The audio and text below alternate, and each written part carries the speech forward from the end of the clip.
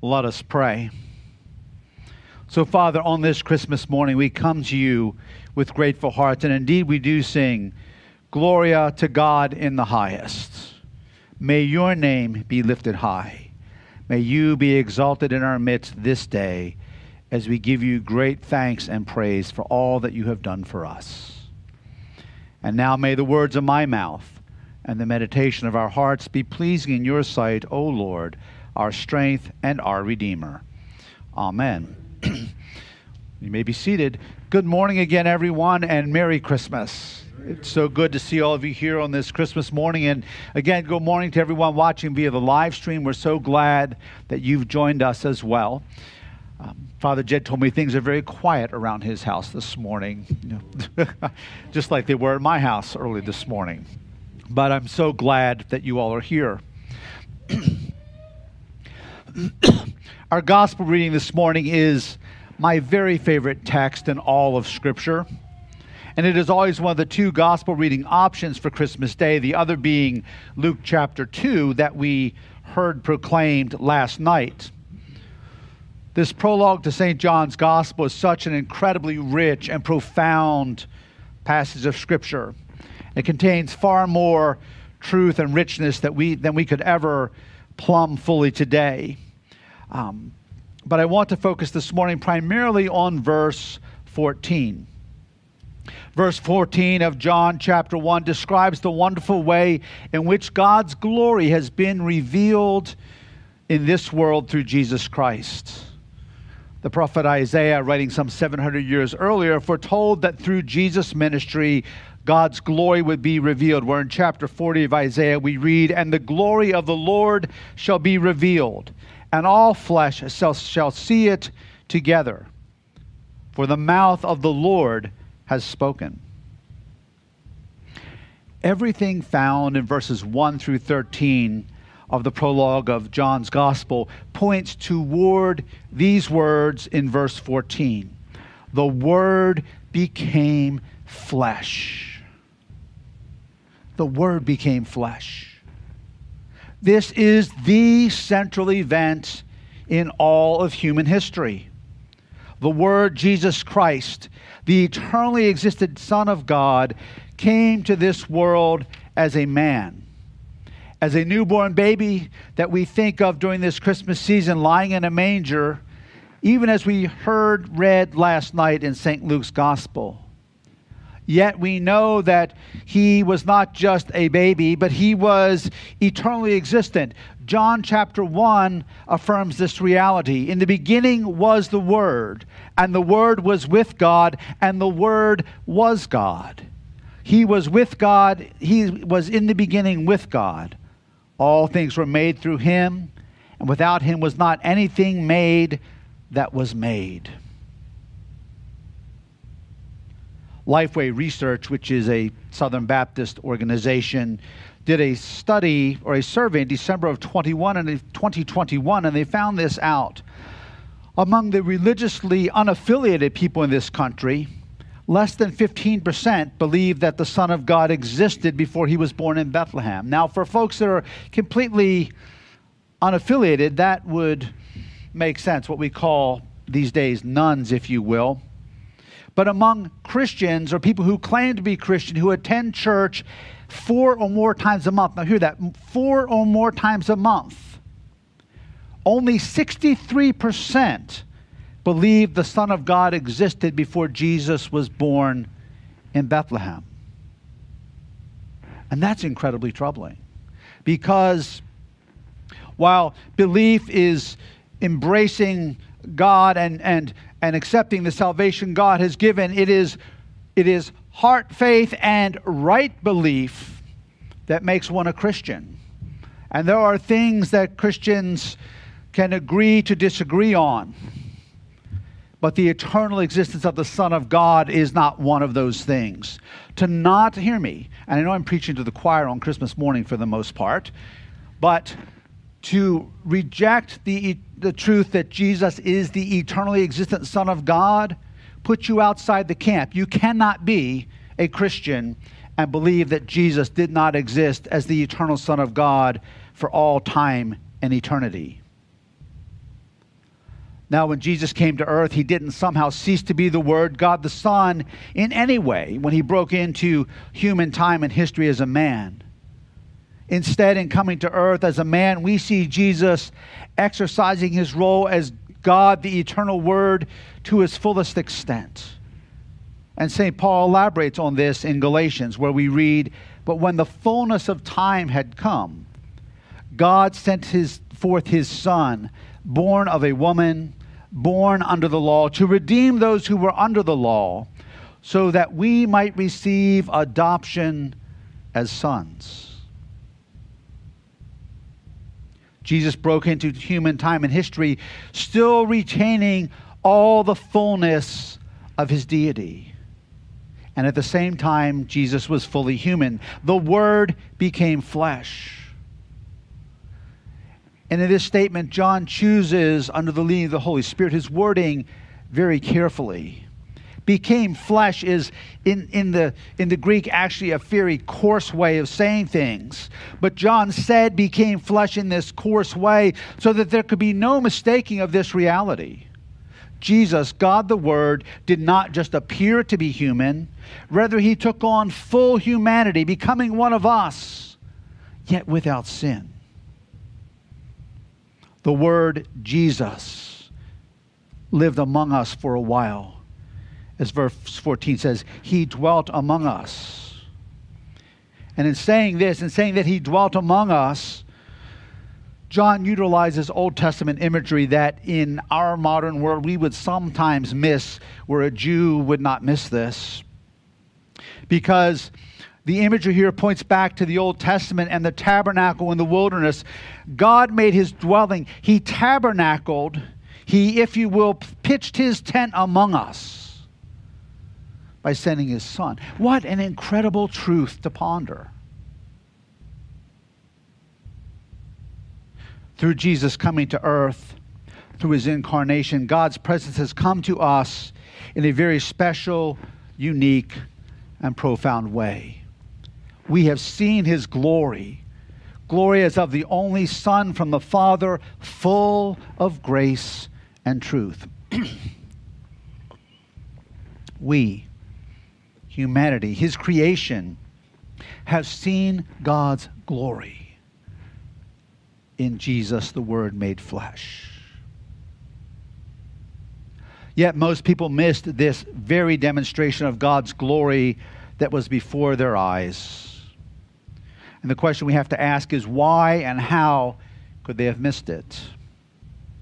When we look at this Bible, the biblical record, there are a whole host of possible reasons, and there are also lessons for us to learn as well, so that you and I do not miss God's glory among us as he comes among us as well.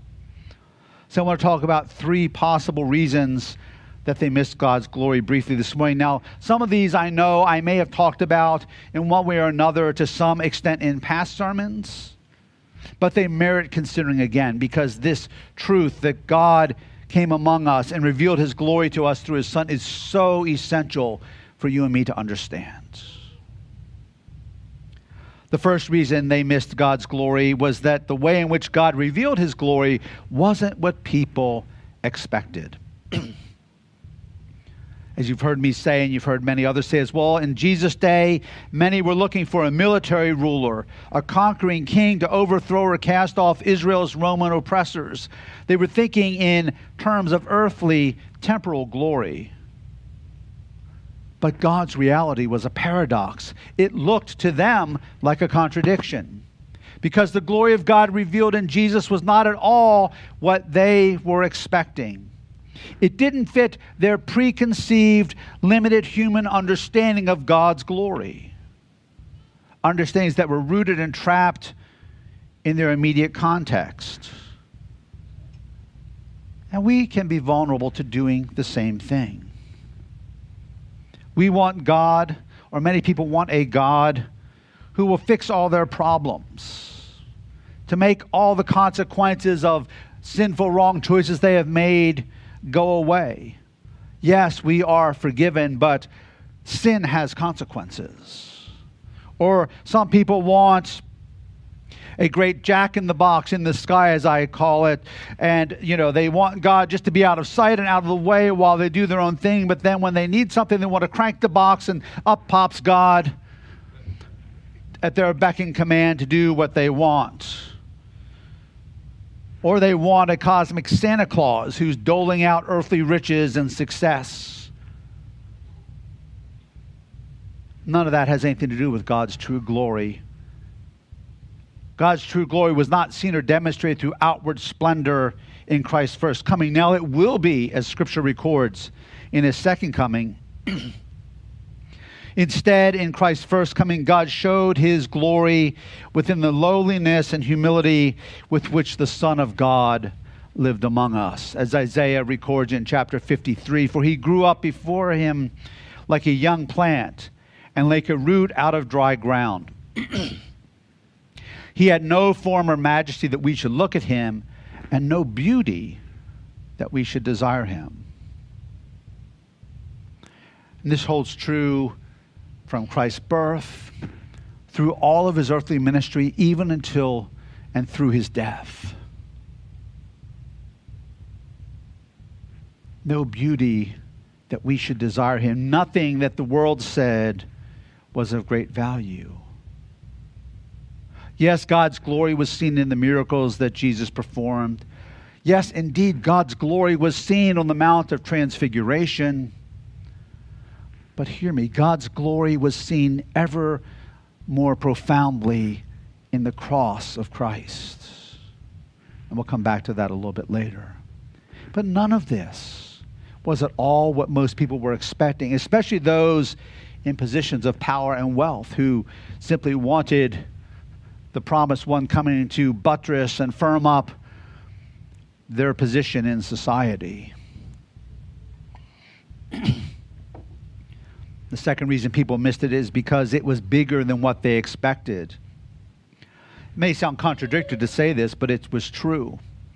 We have seen his glory, or we have beheld his glory. To be able to look upon the glory of God was a seeming impossibility. People's experience of this in the Old Testament was always incomplete. Moses being the prime example of this in Exodus 33, where we read, and the Lord said to Moses, this very thing that you have spoken I will do, for you have found favor in my sight, and I know you by name. Moses said, please show me your glory. And he said, I will make all my goodness pass before you, and will proclaim before you my name, the Lord. And I will be gracious to whom I will be gracious, and I will show mercy on whom I will show mercy. But he said, you cannot see my face, for man shall not see me and live. And the Lord said, behold, there's a place by me where you shall stand on the rock while my glory passes by. But I will put you in a cleft of the rock, and I will cover you with my hand until I have passed by. Then I will take away my hand, and you shall see my back, but my face shall not be seen. When God revealed his character and grace and glory and truth to Moses at Sinai, it was incomplete. Moses only saw God's glory in part. But the full glory of God's grace and truth is revealed for all to see in Jesus Christ.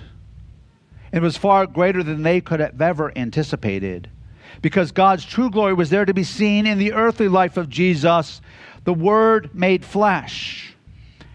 And indeed, it was seen by those who had eyes to see. St. John addresses and reiterates this truth in his first letter or epistle, where we read, that which is from the beginning, which we have heard, which we have seen with our eyes, which we looked upon and have touched with our hands concerning the word of life. The life was made manifest, and we have seen it, and testified to it, and proclaimed to you the eternal life, which was with the Father and was made manifest to us. That which we have seen and heard we proclaim also to you, so that you too may have fellowship with us. And indeed our fellowship is with the Father and with his Son, Jesus Christ. It was far bigger than what they expected. And then finally, it was uniquely glorious. God's glory was most profoundly demonstrated in an incredibly unique and glorious way. Because the ultimate expression of God's glory, His grace and truth in Jesus, was not demonstrated on Christmas, was not demonstrated in Christ's earthly ministry, but it was demonstrated through the cross. And just as people missed God's glory revealed in the rustic setting of the stable, they too missed it on the cross of Calvary. For without the cross, there is no resurrection. There is no ascension. The cross of Jesus Christ, in all of its shame, is the truest demonstration and manifestation of God's glory. On the night that Jesus was betrayed, here's what He said: "The hour has come for the Son of Man to be glorified." John 12:23. And then again, when He was predicting Peter's denial, John 13, when he had gone out, Jesus said, "Now is the Son of Man glorified, and God is glorified in Him. If God is glorified in Him, God will also glorify Him in Himself and glorify Him at once." And then backing up to chapter 12, "And I, when I am lifted up from the earth, will draw all people to myself." Jesus, the eternal Word of God, hanging on a cross for all to see. And yet in the midst of this, they were looking upon the glory of God. The glory of God demonstrated through that which the world saw as accursed, foolishness, a stumbling block. Yet it was there for all to see, uniquely glorious. In the economy of this world, when viewed from the natural, the cross was and is hideous, grotesque, shameful, scandalous. Yet when we see it with God's eyes, yes, it is all of these things, but it is also glorious. And the Word became flesh and dwelt among us, and we have seen His glory, the glory as of the only Son from the Father, full of grace and truth. On this Christmas, on this Lord's Day as well, remember, Sunday is always a commemoration and celebration of the resurrection of Jesus Christ. Even when it is Christmas Day, it kind of closes the loop and brings everything together. On this Christmas Day, may we not miss God's glory, yes, revealed in the manger in Bethlehem, and in Jesus' miracles, as we talked about, and on the Mount of Transfiguration, but most eloquently through the cross of Jesus Christ. And may we be careful this day and in the coming year to not miss how and when God reveals His glory to us afresh, and when He reveals His glory in our midst. In profound moments of experiencing His presence because of the cross and resurrection in Jesus. Revealing His glory when a life is transformed, when bondages are broken, when people are healed, when God breaks into seemingly hopeless circumstances and makes all things new, because yet again, God continues in this season and every day as we seek Him to reveal His glory in ways that are completely unexpected by the world around us. And yet He invites us this day to come in and to see and to experience His glory revealed. The Word became flesh and made His dwelling among us. And we have seen His glory. Let us pray. Father, thank You for the glory of Jesus, the eternal Son of God, revealed, full of grace and truth. Thank You that we who trust in You from His fullness have received grace upon grace. This day of all days, may we not take that for granted. In our celebration, in our times around the table with friends and family, all wonderful, wonderful things. God, may we not miss your glory and your presence in our midst. Thank you that the Word became flesh out of your great love and for our redemption. So, Lord, this day we bless you. We praise you. We give you thanks. And indeed, we cry out to you. Glory to God in the highest. Amen.